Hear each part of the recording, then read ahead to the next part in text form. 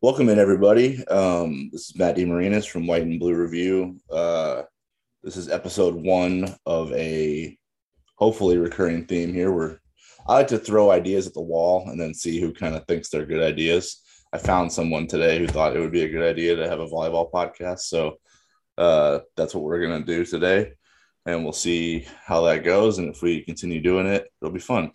It's basically just a Creighton Volleyball wrap-up podcast. I figured this team is, too good to just have the typical write-up storyline thing. And they play every week, so it's kind of like football. It's really cool because you can do matches, then like a wrap-up like football does, and then have like a whole week of waiting for matches to start again. So it works out that way. Anyway, the person who humored me in this endeavor here needs a proper introduction, so I'm going to do that now. Despite how maybe embarrassed it might be to have flowers thrown at her right now. She is tied for 15th all-time in Creighton history in kills, 9th all-time in blocks. She's a 5-time all-academic Big East team, was part of 5 NCAA tournament teams at Creighton, won 5 Big East regular season titles, went to 2 Sweet 16s, 1 Elite 8, 136 wins in her time at CU, including a redshirt year as a freshman. She is Megan Ballenger. Is that good? Is that too much? Yeah, that was a lot, but Was it too much some or not things I enough? guess Did I leave?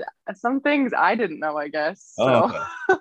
I was wondering, do I leave too much out or do I throw too much in and then just make I it? think it was a good amount. Megan, how you doing? I imagine you had some time to watch the matches this weekend. Did you get to any in person, or was it all just on Flow Sports?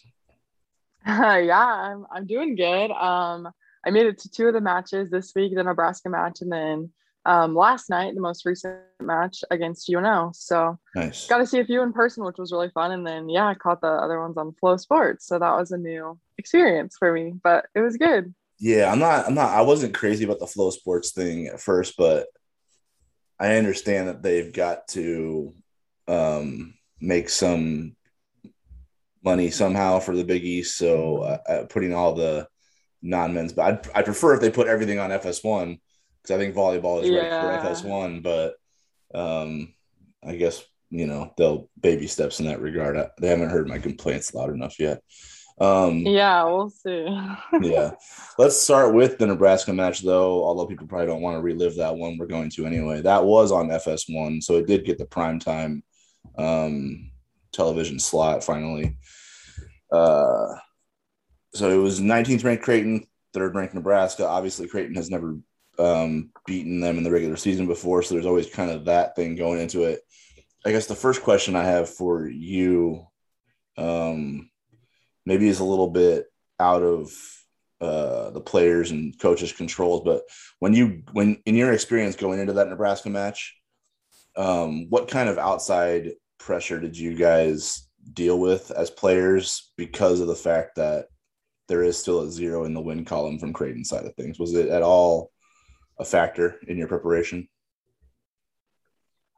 I think as much as you probably try to, put that on the side and not think about it, of course, like everyone's talking about coming to the match, friends, family, other students.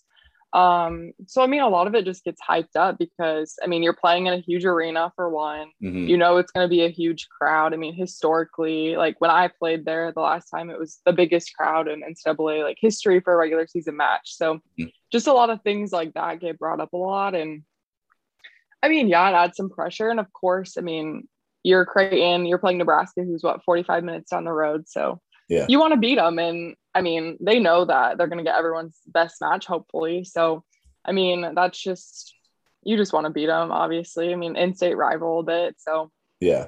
yeah. I think honestly, the way Nebraska played yesterday, they dropped a 5-setter at home to Utah where they were up 2-0. And I think they had two or three set points in set 3 to put it away that they couldn't do it.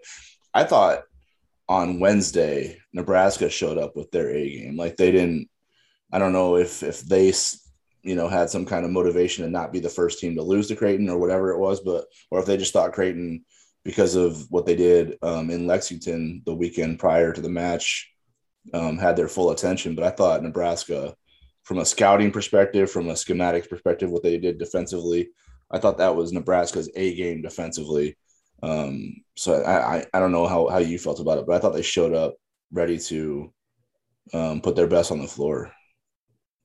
Yeah, I thought two main things kind of stuck out to me from that match. I just thought Creighton lost the serve and pass game. I just thought Nebraska served a lot tougher Yeah. and got Creighton out of the system a lot more. And then, yeah, defensively, sitting there, you can see that the Nebraska players are just flying around. I mean, getting block touches. And then if it gets past their block, their back row was getting it pretty much everything. So Mm-hmm. I think that was a big difference. I mean, points weren't really extended on the Creighton side, I didn't think, from a defensive standpoint. So that was kind of an area I thought that really you could just see the different levels at times during that Mm-hmm. game. Mm-hmm. Yeah, Nebraska had more digs in the 3-setter against Creighton than they had yesterday in the 5 sets against Utah. That's how much That's they were crazy. flying around. That's insane to me. Um, That is crazy. yeah, I the one thing that was brought up a lot, I guess, in the post match was the crowd. Now, Nebraska plays in front of typically, 8,000, 7,000 in that range every match. They're at home. Um, Creighton, this was kind of their first time really in front of a big crowd going back maybe the Iowa State match, I guess, was that had some buzz to it. There was a lot of people in that gym, but that wasn't one that counted. There was a lot of, weird lineups in that one. So this was their first match in front of a big crowd, probably since for some of the veterans since they can remember, and then for the freshmen and newcomers ever, really. Did you see that have an effect on Creighton's side of the net where, as things got tougher from an offensive standpoint because of the way Nebraska was flying around and covering the floor, that the environment maybe got the best of them a little bit? Yeah, I mean, I could see that. I mean, even just from a standpoint, like Creighton doesn't practice in a facility similar to CHI ever, Yeah. only once before their match did they. So it's just, I mean, it's different too. I mean, it's just your depth perception too. Like when you play in Sokol, it's a smaller arena. You can kind of see everything, like get your bearings a little bit more.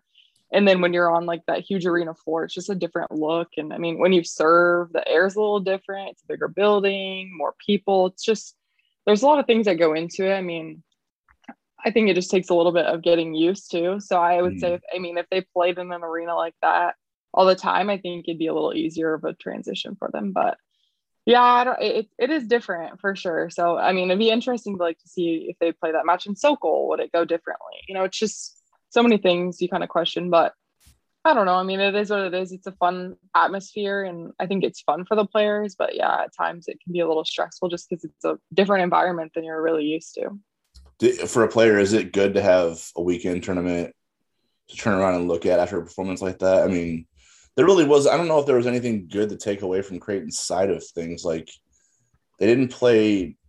They obviously played poorly offensively. Both of their left side pins, I think, hit 0 combined between Nora and Jayla. 80 swings to hit 0. That's going to hurt you offensively a lot. Defensively, they played well. It felt like they made things tough on Nebraska too. So I think they were in it from that standpoint. They were competitive there. But when you get kind of beat like that, do you dwell on that, or do you just like try to wipe that as quickly as possible and move on to what's next? I mean, I think you just try to wipe it. I mean, everyone on the team knows and the coaches know it's like we didn't play well. Yeah. There's no question about it. Like you can't really look at something and be like, okay, maybe there's a few good parts of the match, but I mean, it's not really worth going back and looking at. Mm-hmm. Maybe you look at film for a few things where it's like, okay, we really like it could have been better. Like this was in our control. Like let's make this better on our side of the net. Mm-hmm. And you can use that going into your next weekend and next matches. But I think for the most part, I mean, move on and look at your next opponent and just be like, we're going to play better. We'll be at home, an environment we're used to. Like this is our home turf. Let's play well and let's win. Yeah. Yeah. I think that it's the way they came out against SMU, that first match they played. I think they got it over with Friday afternoon. They had the credit to Kirsten Berthon Booth for the scheduling of the tournament, because she got the one match Friday afternoon, and then she got Illinois, which was, if you were seeding this thing, probably the 2 seed in this tournament. For the next morning after they played a night match on Friday.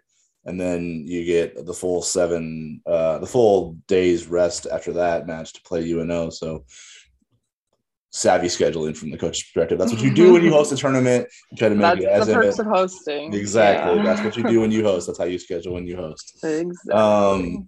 Against SMU, though, it felt like they weren't messing around. I think there have been points even in their first two weekends where, they've gotten off to really good starts, especially in those first two sets. And then you've kind of seen a little bit where there's been moments where they take the foot off the gas. They make some unforced errors that really aren't because of anything the team on the other side of the net is doing. I don't think there was that much of that against SMU. It felt like they were that I don't think Nebraska was in their heads at all. Like they looked pretty focused to me, and they looked sharp. And I don't think they messed around with SMU very much. What was your read on that performance, especially coming off of such a lopsided loss like that, just a day or 2 days ago? Yeah, I think, when you lose in the fashion that they did on Wednesday, I think when you get back in a match, you're ready to go. Like, you should be prepared. You should be motivated by that. You don't want to lose like you did. It's just, it's not a good feeling. So I think you saw in the first two sets, especially against SMU, I think, they were really organized, like had everything down. It was a clean first two sets, I thought. Yeah. And then, the third set, it's hard when you beat a team pretty handily the first and second sets. It's kind of hard to just, keep that focus sometimes in the third set. And I know even when I played there, Kirsten would she'd always remind us, like, okay, the match isn't over. Like, we need to take care of the third set. So I thought they did that pretty well. Maybe let up a little bit, but they took care of it and got it done in three. So, that's what you want, especially in a tournament. Your first match, you hope you sweep and kind of take care of it and you can rest more. So, yeah, you don't want to wear yourself out in the first match because then with the rest of the tournament, you're right. 9 assists to only 3 errors from the service line. And I know serving is not always dictated in the, in the numbers there, just about how much you get the other team out of the system most of the time. But to come back from, where they probably got beat pretty handily in that regard on Wednesday night, to turn around and go, 9-3 in the plus column and, hold SMU to sub 100 hitting percentage. Looks like they had, 22 block assists total, 11 team blocks. So they were setting up the block pretty well, making SMU kind of one-dimensional, easy to read and react to. What did you see as the difference in, their performance from behind the line in that match, especially? Yeah, I thought, you said 9 service aces to 3 errors. I think a coach will take that, anytime for sure. So, and those serves too, even if they weren't aces, I felt like they were getting them out of system a lot more than they did in like the Nebraska match. I thought Nebraska was in system a lot and SMU kind of had to scramble more, and their setter was running all over the place for, a majority of the sets. So from that standpoint, it's good. And then you see that transition into blocking. It's a lot easier to block when teams are out of system. So a lot of block assists. And it just makes it way easier, especially on the middle blockers. They know where the ball is going if they're out of system generally. So yeah, from that standpoint, it makes everything easier. It makes digging easier, So I thought they played well. And I thought, serving was a huge part of that. When you, I think they started out, SMU started, what was her name? Let's see. I'm going to forget her number. So I'm not going to, I won't remember it, but they had a different libero start the match and a different one started the second set. Creighton was serving. You don't normally serve the libero, right? Like that's the one player you feel like you want to avoid on the floor.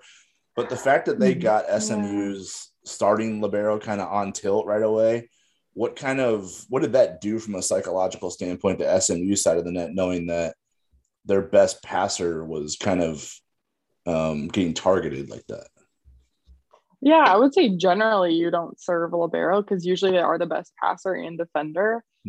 Sometimes that's not necessarily true. Maybe somebody's really, really great at defense, but they're not as good of a servicey passer. So okay. Some of that was maybe part of it, but I think it does mess with you, obviously. To get pulled from playing that position and have somebody else replace you, I think, mentally for that individual, it's not ideal. Yeah, But I mean, if they're putting that much pressure on their libero who's back there for 6 rotations passing, then I mean that says good things about what Creighton's doing behind the line. for sure. Yeah, I mean they were beating your right side, left side short, like that middle back area was kind of getting eaten up by Creighton's whoever was back there from the service line. You mentioned that there's differences between serve receive and being a good defender, read and react, and then passer. Like, can you elaborate on what some of those differences are for the listeners? Yeah, I mean, I just think it's a whole different ball game. So I mean, doing serve receive is just much different. I mean, defense, a lot more of it's flying around, like just getting your body on the ground, getting touches off the ball. But I mean, serve receive, it's angles. I mean, everything is moving your feet in angles. So if float serves especially, I mean, can be challenging for people if they're not good at moving their feet or their angles, if their platform aren't as good. So it really is just a different like part of the game. And it's challenging. Some people really have a knack for it and are good. I mean, just seeing the ball and having great angles. I mean, passing it to the setter, I mean, it's a different thing. I mean, Yeah, some people are good at it and some people it doesn't come as naturally, some people are really great at defense, just reading like behind a block and that sort of thing. So it's just a little bit different. And I mean, different skill set for sure. yeah, that makes sense. We're going to rip through these other two matches here, and then we'll kind of go on to some individual analysis of player performances. Second match against Illinois. Again, I felt like Creighton came out.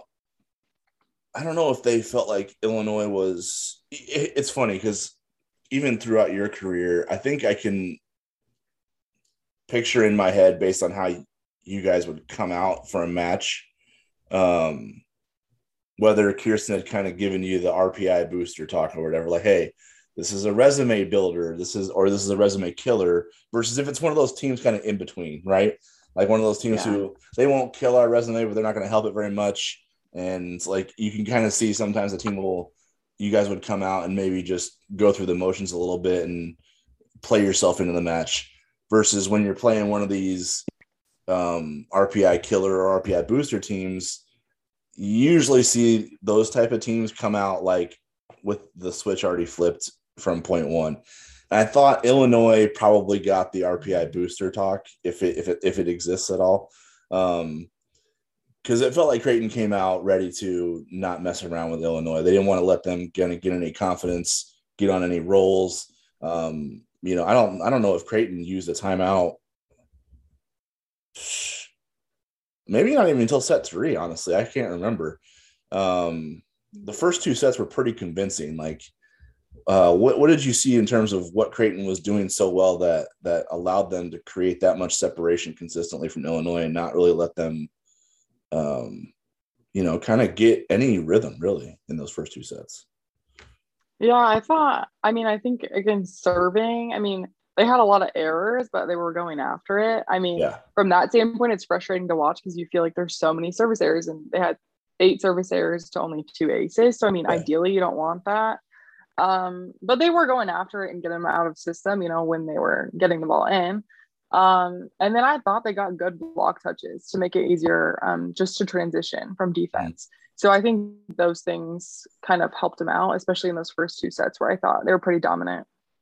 Yeah, that's where we talked about earlier, where the aces to errors isn't always reflective of the certain performance. Because I felt like Illinois was pretty left side heavy in that match too, which again, you're going right into Naomi, Annika, Kendra. Like that's the strength of Creighton's block right there. They're constantly putting forehands of their best forehands even on that side of the net, and I felt like Illinois, because of what Creighton was doing from a serving standpoint, was making Illinois pretty left side heavy, and just not they didn't even really get the middles going that much until I think the 3rd set and 4th set. So I think that's what maybe contributed to the first 2 games, in my opinion, was how just one-dimensional Creighton made Illinois from an attack standpoint. It's just, Kendra and Naomi specifically, if they're blocking, those are 2 really strong players. Like if they're there, that's going to be a tough ball to put down. That's a tough block to tool,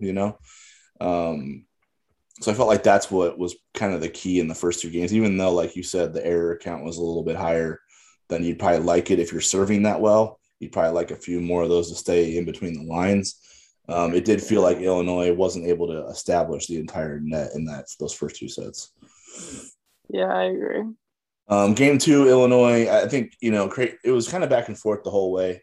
But Illinois did pull that one out. And then game four, again, that was one of those, I think you talked about the lull, right? When you're up 2-0, you kind of take your foot off a little bit.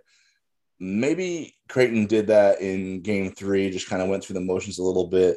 Obviously Illinois was desperate to extend the match, and they did.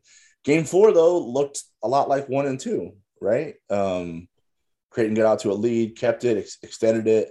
And they were up 23-16, and the crowd kind of senses that's a wrap. And it seemed like maybe Creighton did too. Illinois did not. So they ripped off an 8-0 run they were down 23-16 and went 8 straight to get match point, which was kind of crazy.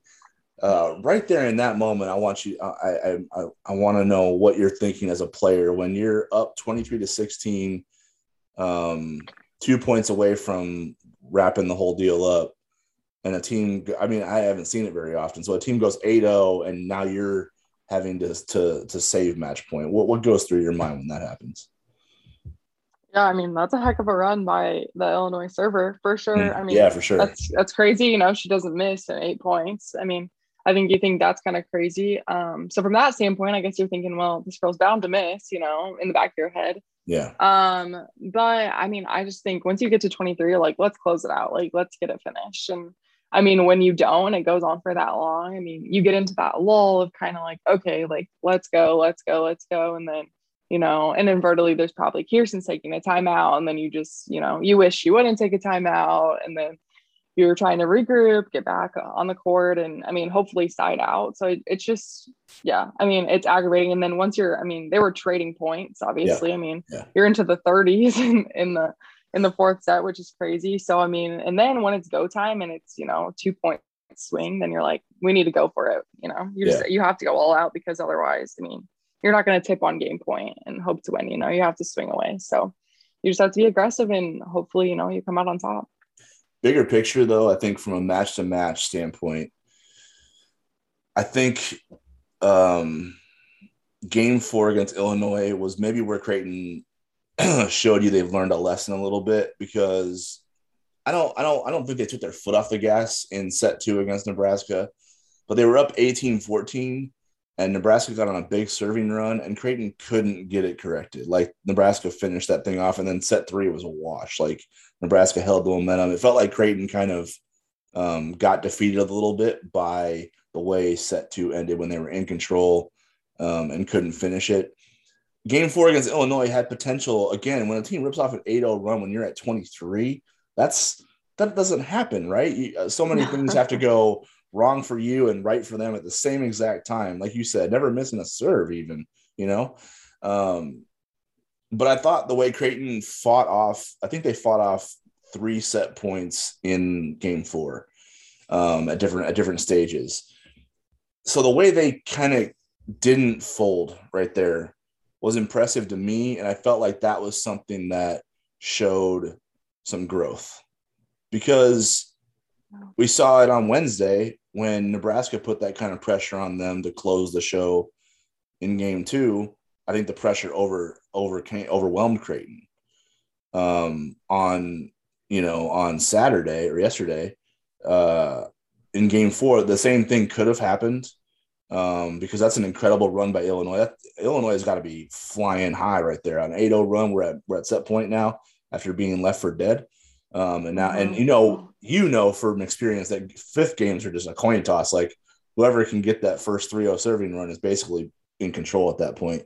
I thought Creighton's response showed growth from Wednesday, because I don't know what they learned specifically, but it did show that that team is kind of like gelling together and learning as they go, despite how dominant they've been through these first 10 matches.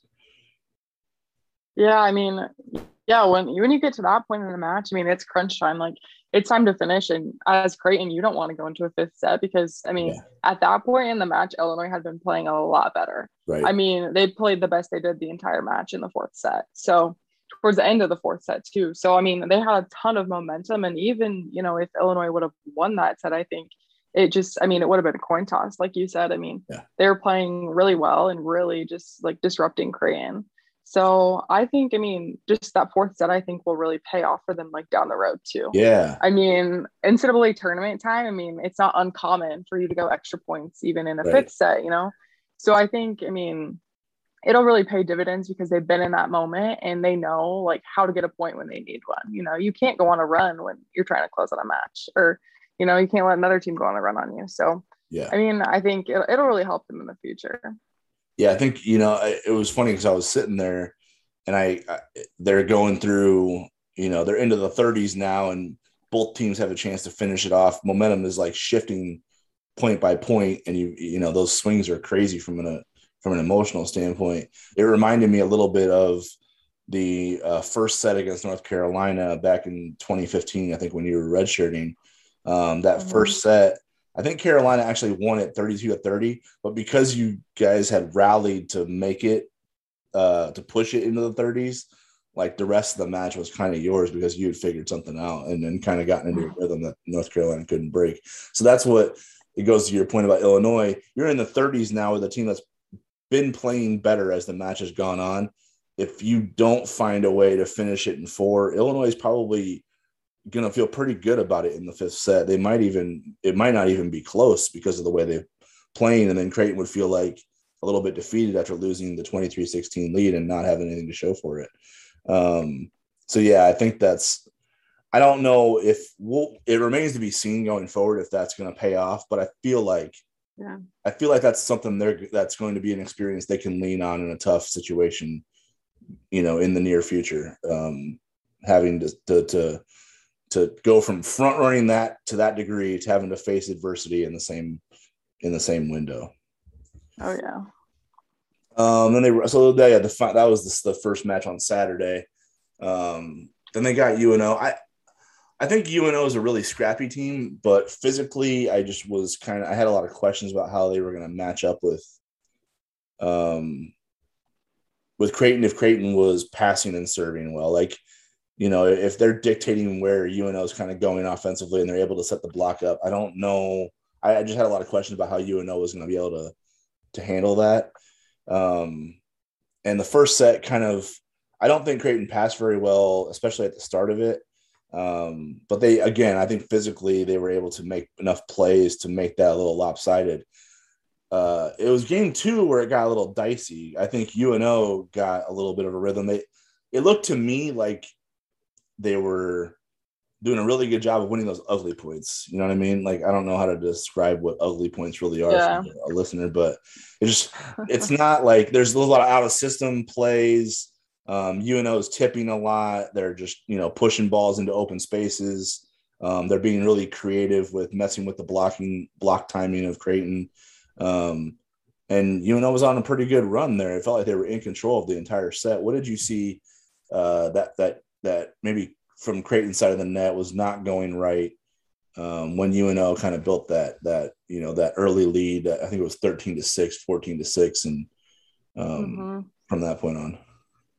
Yeah, I mean, like you said, I thought they were scrapping a lot more. Just, I mean, those ugly plays, I think it's just when you're flying around and just trying to get a hand on the ball and it's going in their favor. So they're getting, you know, a good touch or they're getting good block touches and then being able to run their defense. So I thought they did that really well. And yeah, that second set I really thought was a letdown. I mean, for Creighton, especially, I mean, you don't want to be down 13-6 in the second set after you pretty much dominate set 1. I mean, that's just not how you want to show up and start a set. I mean, a slow start is never good. So then you just have to dig yourself out of a hole, right, for multiple points. So, and I think, like you said, I mean, they were able to do that against UNO, but the question becomes, like, in the future, will they be able to do that against a team, you know, that is a little bit more, you know, fast paced, or, you know, they can score points a little bit more. They can go on runs. I didn't think UNO was able to go on runs as much as, you know, maybe an Illinois would be able to go on. So it's just, I mean, you don't want to see that happen. So I think that's another learning moment where you're like, we need to get it together in our second set. We need to start as strong as we did in our first set. So from that standpoint, yeah. And then I just thought the match overall, I think the difference in like blocking again, I thought Creighton did a really good job just getting block touches and things as the match went on. But yeah. Yeah, I think the one area that was interesting to me was in the first set when Creighton got off to the slow start. I think they were down maybe 8-4, somewhere around that range. But Coach Booth didn't call a timeout. I think she let the players kind of work it out a little bit. Like, there would be so many things to address right now. I think you guys all know that it's not that you're not doing the things that we plan to do here. So she kind of let them work it out themselves in the first set, and they were able to. And I think that was, again, maybe the case in set two. Like, all right, we're in a hole again, but it's kind of similar to the way it was in game one. Let's see if we can figure it out ourselves and work it out. And when it got to 13-6, obviously then there had to be a little bit of regroup there. But it got to 18-13, I think, UNO again. So Creighton dug out of it a little bit, but UNO was still able to stave it off. And then Jayla Zimmerman goes back behind the line and 12 straight points, just like kind of Illinois had done to them that morning. Jayla kind of flipped it on UNO. What worked did Jayla just get them out of system a lot?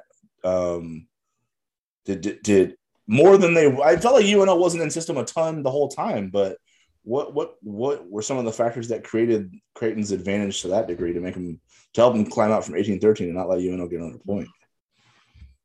Yeah, I think like you said, I do think she got him out of system. I mean, she was putting good serves in, maybe not the toughest serve she's ever, put in a match, but she did it consistently and got them out of system enough where I think the block really came together. I mean, throughout that match. And I know just watching like Naomi was over there closing on the outside. I mean, it was easier for her to close and then you have a big block. And I didn't think UNO's hitters did that good of a job, of kind of going around the block, using the block. I just thought, they just were hitting it straight into them. So it kind of made it easier for Creighton from that standpoint. So I think that really started to work for them. And then just defensively too, I mean, getting touches because you're there, you're set up. I mean, your defense knows how to play behind you because you're there and there's no holes in the block. So it makes it easier from everyone's standpoint. Yeah, I don't know if you saw this too, but I thought Creighton churned a little one-dimensional defensively, but I think they were trying to force UNO's hand a little bit. I think Coach Booth mentioned this in her postgame that they were just kind of selling out to that left side, putting forehands over there, and putting kind of Abby bottomly in that seam to cover that cross shot. Because even when I thought UNO did get around Naomi on that inside block, Abby was kind of there to dig it and put a good pass together so Kendra could set it and put a ball down. So I thought from a tactical standpoint, Creighton probably took a gamble, right, in that regard, but it worked out because Abby had been passing really well. She had been actually, Abby was the one player I thought was passing well the whole match that night, right? So maybe was that just a rhythm thing where you're like, hey, Abby's handling their velocity, their angles really well. Let's just kind of give her a window to see everything, and we'll have Naomi and Kendra kind of sell out on that left side if UNO goes there. Yeah, and I thought, I mean, just the tempo too that UNO was running to their outside especially, I thought it was fast, but I didn't think their hitters were really able to do much with it. Okay. So from that standpoint, I thought Kendra and Naomi were set up right, and I thought they got a lot of blocks, maybe not an ace block every time, but right. I mean, they got good touches on the block or just blocked back to UNO's side, and then they had to reset and try to do something else offensively. So yeah, I think they were set up well, and then you have Abby, who is your best defender back there, or she can set up there and she just sees it perfectly because I mean they're not going over Naomi. They didn't set the ball high enough and their hitters weren't, jumping high enough to hit it over her block. So, I mean, from her standpoint, it makes it a lot easier. I mean, she's in the spot and that's where they have to hit it to, unless if, they do something else crazy, tip or tool, but I didn't really see them doing all that much of that. I mean, I just thought they were kind of swinging away, but not really very effectively on UNO's left side. For sure. A little bigger picture, I guess, when you're putting this whole weekend, or not this whole weekend, sorry, the 3 weekend tournaments so far. Creighton only dropped 3 sets in those things. And that's just even if they're not playing their best, they've been able to find a way to win. And it's not like they're playing. I think, when you look at these teams, I think maybe there's been, 5 or 6 NCAA tournament teams so far, right? Typically that's what that slate looks like anyway, right? This is the second year in a row they swept that Kentucky USC Northern Iowa tournament. That used to give Creighton a lot of problems. It used to be like, a celebration if they could get one of those high profile matches. And the last 2 years, or the last 2 years they've played it, last season, obviously they didn't play it in the spring. But they've swept it. They haven't, they're 6-0. When you look at this whole, the 3 weekend tournaments though, they've won 27, I think, of the 30 sets they've played. They went 5 with USC. And then they dropped the game 3 to Illinois this weekend. Those are the only sets they've lost. What is there a thread to you in terms of their performances, why they've been able to be not only successful, but kind of dominant in that same regard?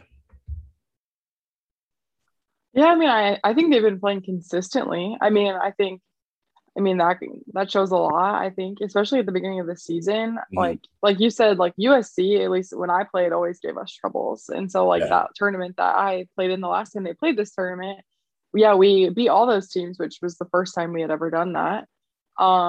Kentucky, obviously a really great opponent, and I mean, to sweep the reigning champions, I think, is just an awesome thing. I mean, it's an awesome booster too for your team. You beat a highly ranked team, and I mean, you look back at it, it's going to help your RPI too. So I think, I mean, just tournaments are a grind, but if you're able to go back to back, play multiple matches in a day and get the win and play well, like you said, like not go to 5, not drop multiple sets. I think that just shows you, like you can be successful in it. I mean, you can compete with anyone. So I think they're in a great position, going into this last tournament and then into conference. So and the Nebraska match is really the only outlier this whole season so far, because when you look at all the performances, that's the only one where they haven't been able to get into a rhythm for a large portion of the match. And I think the set two comeback by Nebraska probably prevented that match from being a little bit more competitive, because maybe Creighton, just kind of got a little bit deflated by the way it ended, right? So, you wonder if that's a seesaw second set and Creighton goes into the locker room down 0-2, they might be in a better position to compete more from a mindset standpoint in game 3.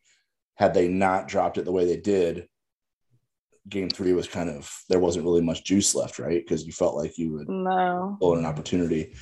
So the rest of it is just like, when you look at all the other performances, they've kind of been the ones dictating the terms, right? They've played from the lead against everybody, even against Kentucky. And I think the Kentucky match is different from one standpoint. It's like, you guys have beaten top 5 teams before and have pushed teams that have been kind of in that conversation. But I don't know if Creighton's ever, other than the 5-setter against Nebraska, your junior year, I don't know if there's ever been a time where it's like Creighton's going toe to toe with a team that's got, national championship pedigree, right? And Kentucky's coming off of that. They had just, they hung their banner. They had got their, they got their moment there to celebrate on Friday night, and they turn right around and face you guys. And it didn't feel like all that, like Kentucky had a chance to get into a rhythm there. It felt like Creighton was playing from, in control the whole time. Like, this is how this match is going. Basically, Kentucky, you have to deal with it like that. So I thought that was impressive. I think, I don't know. Offensively, I feel like Norris Sis has been kind of a revelation. I don't know. It certainly doesn't feel typical that a freshman comes in and is as low error as she is on the left side pin. Like, right? That's a high volume position from an attack standpoint. And you're a true freshman playing a schedule that Kirsten Bernthal Booth puts together in non-conference. Like, someone's going to figure you out and make you have a bad day. It didn't really happen until Nebraska. So like, and even then that's been kind of the only one, right? Is that what's been different about her that she's a low error left side, like as a true freshman? What do you think is the key to that? Yeah, I think, yeah, like you said, I mean, just watching all these matches too, that's exactly what I noticed. It's just she's low air. I think she picks her moments to swing. Mm, And I watch her too, and there's at times where she can swing away and maybe she tips it, but I mean, she's just learning kind of the rhythm of being out there and taking balls that maybe aren't in a perfect position for her all the time. So I think it'll be fun to watch her just like swing away a little bit more too mm, as the season goes on and just kind of really pick her moments. I mean, she'll throw it down the line, she'll tip it short. I mean, she'll hit it deep cross, she'll hit it line. I think she really just moves around her attacks, and I think that's what's made her successful so far. yeah. There was one kill late again, I think against SMU. I don't know if it mattered all that much because Creighton kind of was, I think it was in set 3 and they were kind of already wrapping it up, but she's like kind of, if she's between the scorers table and the post and the, that outside pin, she was probably closer to the scorers table in my opinion. And and she somehow got that through the pin, kind of like on an angle right back at us and dropped it in for a kill. And I just don't, that's, I think she has glimpses where she shows you how special she is. I think the low error part of it is the consistent part. Like that's impressive. But then she'll like, because Iowa State, they weren't broadcasting it. So there's no footage of this. But against Iowa State, she had a back row kill that it felt like Michael Jordan taking off from the foul line. Like she came flying into view and just went right to the donut. It felt like she put the ball through the floor. And her hang time was insane. The crowd had like an audible like shock to it. It was like, like it wasn't even like there was like a pause before the cheer that there was a kill because they were like, did she just fly like literally? So yeah, she has moments like that, and I think that's what it's fun that she's a freshman because there's only going to be more of those plus more steady, consistent, kind of a cerebral part of the game that's going to come into play eventually when the game slows down for her and she's able to kind of see everything out there and not have to think about it too much, right?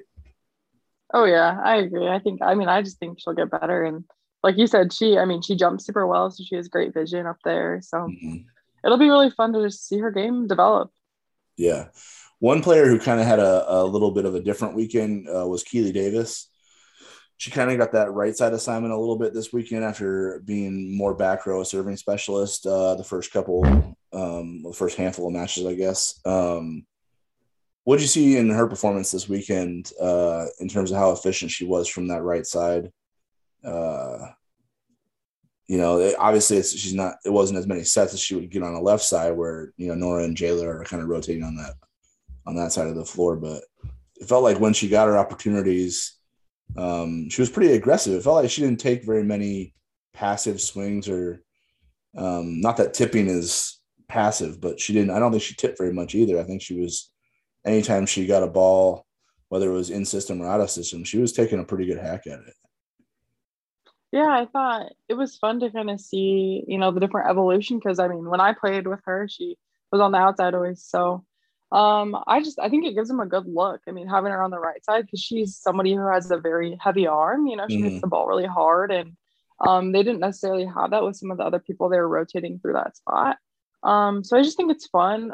Just to see her kind of swing away and it just adds a different parity to the offense because you have two really strong hitters on both pins. So, Kendra too is comfortable going back to that right side. And so it just makes it fun. And I think she's a smart player and she'll swing away and then she'll, tip one in, but strategically. So, and she'll score on it. So I just think it gives them a really good look and it's fun to watch. Yeah. What do you think of Kendra Waite so far? Like she came in, obviously she's the highest ranked recruit in Creighton history, extremely decorated, multi-sport. We probably need a different name for what she is in terms of multi-sport athlete. Yeah. Extremely decorated, coming in with kind of a lot of hype, more so than a typical Creighton volleyball player would get. I think, before this class, like I think you and Jaylee's class was the only one where in Taryn it kind of compares in that regard. What do you see out of Kendra so far that shows you that it's kind of not, it's more substance than hype, I guess? How would you assess her performances so far? Yeah, I mean, I think the main thing that sticks out to me, I mean, at first glance, I guess I would say is she's everywhere on the court. Yeah. I mean, just defensively, like she's everywhere. And I don't think I've ever played with a setter or seen a setter as kind of like bought into playing defense. I mean, most setters aren't typically your best defender, right? Or one of your best defenders. And I think she's up there. So, I mean, she's flying around for balls. She's just, I mean, even people in the crowd are like, dang, like she's everywhere. Like she's on every ball. She's involved in every play. So I think, I mean, it's just really fun to watch when somebody's just like tenacious on defense. And then, I mean, she's the setter too. So she really does run the offense. So everything goes through her. And I think it's been fun to watch. And I mean, I think the connections with the hitters will, continue to get better. And I mean, I want to see her get those middles involved. I mean, selfishly, I was a middle. So, I mean, I want to see her get those middles like involved, pump the middles more, kind of open up all the offense. But, you want to see those middles get about 20 sets or so in that range, right? Yeah, selfishly, I'm like, set the middles. But, that's a good point that you bring up, though, because I think the one thing that's maybe a little bit of a surprise so far in a good way is that I get caught up more watching or being more impressed by what she does defensively than what she does setting. I think because you see moments where in the setting department that the connection still is still a work in progress, right? You can see the connection between her and Naomi kind of comes and goes. There are moments on the pin where it's maybe a little too tight to the net. And the hitter only has really kind of one option to tip the block at that point. But defensively, she's just when a point happens, there is no stop until it's over. She'll run she'll lay full on extension, dive into the scorer's table on each side of the floor. She's setting up her block really well. She's always kind of there getting hands to balls. And then, like you said, it's kind of crazy when you just watch her as a play is happening, because she's also the setter. So whatever she's doing defensively in terms of how she's compromising her positioning, whether she's diving in the back row or diving on, out of bounds, you see how quickly she just bounces up and sprints to wherever, the pass is going so she can set it to whatever hitter's in the area, right? So that's probably the most incredible part of her performances so far is defensively. She's just like a bulldog. There's a toy out there. It's the ball. Go get it. Like wherever it's at, she's going to get it. It's crazy. Yeah, she's good. It'll be fun to continue just watching her, especially as a setter too. Like defense, she's there, but as the setter and just having that offense run really smoothly, I think it'll come and it'll be fun to watch. Yeah, I don't know. It's like I remember watching Madison Lilly last year with Kentucky, and probably, I don't know, one of the best setters I've seen in the last few years of volleyball. Just can control so many parts of the game, and it's crazy how much of an impact she had, And I think Kendra is kind of, I don't know if the setting will get to that point, because that's, Madison Lilly was the national player of the year. That's ridiculous, right? So it's almost unfair to put that kind of expectations on somebody, especially at this point in their career. But defensively, it's special, right? You can see that she's a special athlete. There's something different about the way she's wired competitively. She knows, the ball's not supposed to hit the floor, so she's going to do whatever she can to not let it hit the floor, whether that's at the net setting up her block or whether that's flying around after it, wherever the ball's going, after that first pass or whatever. So that's been the impressive part for me. We got to talk about Jayla, though, because you know what I'm getting into a habit of right now, and it's making me mad, is because I can control it and I still do it. She's just been Jayla, and it feels why does it feel like I'm getting bored with Jayla? What's my problem here? Like she's so Good good. board. Yeah, well, I mean, she's so good. She's so consistent. And then, you're like, oh, Nora's new and incredible. And like Kendra's new and incredible. Abby's new and Keely's on the right side now. And it's like, I feel like Jayla and Naomi, who are the co-captains of the team, I'm just like, yeah, that's what Naomi does. Yeah, that's what Jayla does. Like, I'm losing my wow factor with them because they're so steady Eddie. They give you everything from a consistent basis that you're like, yeah, I kind of know. It's like, I don't know if you're like, if it's a superstar thing or whatever, but you're like, yeah, I kind of know what I'm expecting out of them, so I don't get wowed by it. What's wrong with me? Like, why is that happening?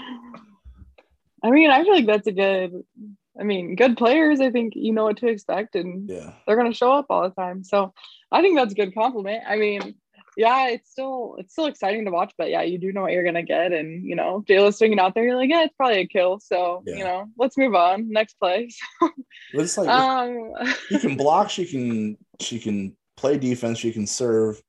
She can terminate from the back row, the pin. It doesn't matter. So I get, maybe here's the part that maybe you can speak to a little bit. When you've got a teammate like that, who's 6 rotations, solid everywhere, spectacular in some areas, like, well, she'll have a wow moment that, really fires you up. Energy wise, like, she brings it, right? Those huddles are all, Jayla driven, where she's screaming in somebody's face from like inches away. What kind of boost from like a confidence standpoint does it give a team knowing she's on your side?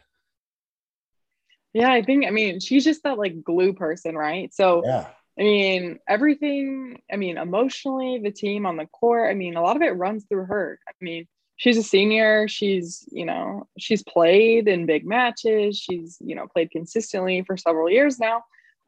So I just think, she's the person you look to, right? When you need someone to look to in tough times or good times, she's in it all. So she's important. She's a key part of the team on and off the court. So I just think, she's that person that you always look to, and she's a huge part of it. And even, her performance is so important to Creighton, but the things that she does like intangibly too are just as important. So yeah, no, I totally agree. The thing is, like, as much depth as they have, as much, like, they're skilled. They're a really skilled team, really talented. But I think when you factor in the intangibles that you bring up, I think they go as Jayla goes, because if she's not right here, I think it has a chance to affect the team in a match. Like, if she's on tilt, I think the whole team would be on tilt. But if she's, locked in, juiced up, energetic, next point mentality, I think the team responds better to that. So I think from that standpoint, you can kind of see why she is a team leader, because I think she, more than maybe anyone on the roster, has a chance to affect the entire team based on her energy level and what she's feeling mentally, right, from match to match. So I think that's probably what you're talking about a little bit there. Yeah, I agree. And I think too, like, you have people at key positions that are new to them, right? So, Abby is new to Creighton and new to Creighton Volleyball. And you have Kendra, who's a freshman setter. She has a huge role, but, maybe isn't quite there in like the leadership department, because it's hard. you're a freshman, you're brand new. So I think, when you have Jayla, she has to be that leader for them. And she's in that role. And I know she embraces it and just is really successful at it. So. Yep, for sure. All right, so next up for Creighton, they've got the Shocker Volleyball Classic down in Wichita. They're playing Wyoming, South Dakota, Wichita State. I don't know much about Wyoming. South Dakota and Wichita State, though, are usually two teams that kind of have always pushed Creighton. There's always competitive matches. They've gone 5 sets, more than I can count, with those teams. So that should be another interesting test, because it's right before conference. So it's kind of like a look-ahead moment. Like, this is Creighton's last chance to kind of polish up its non-conference resume. But they can also jump right into conference play. So it's kind of important not to like look ahead to those staggered weekends where it's 2 matches apiece. You got one more tournament. It's down in Wichita, where Creighton doesn't always play great because it's Wichita. So, I don't know anybody that plays great in Wichita except Wichita. So there are challenges there. So we'll see how the Jays perform there. I think if I'm not mistaken, I don't know why this still happens in 2021, but I think Wichita State is only broadcasting the matches they're involved in. So Wyoming and South Dakota will be live stats only. So that'll make it tough to analyze next weekend, but we'll try to bring it back anyway. The Wichita State match on Saturday at 7 p.m. is on ESPN Plus. So plan your schedules accordingly. That'll wrap up the tournament for them and wrap up the non-conference. Megan, I do appreciate you humoring me on this. Hopefully it was worth your time, not a waste of your time. And everybody listening, we appreciate you tuning in. I think we'll do episode 2 if you didn't hate it. Maybe we'll get some questions from the fans and we'll tee those up too as we go along with this. But we appreciate you all tuning in, and Megan, I appreciate your time.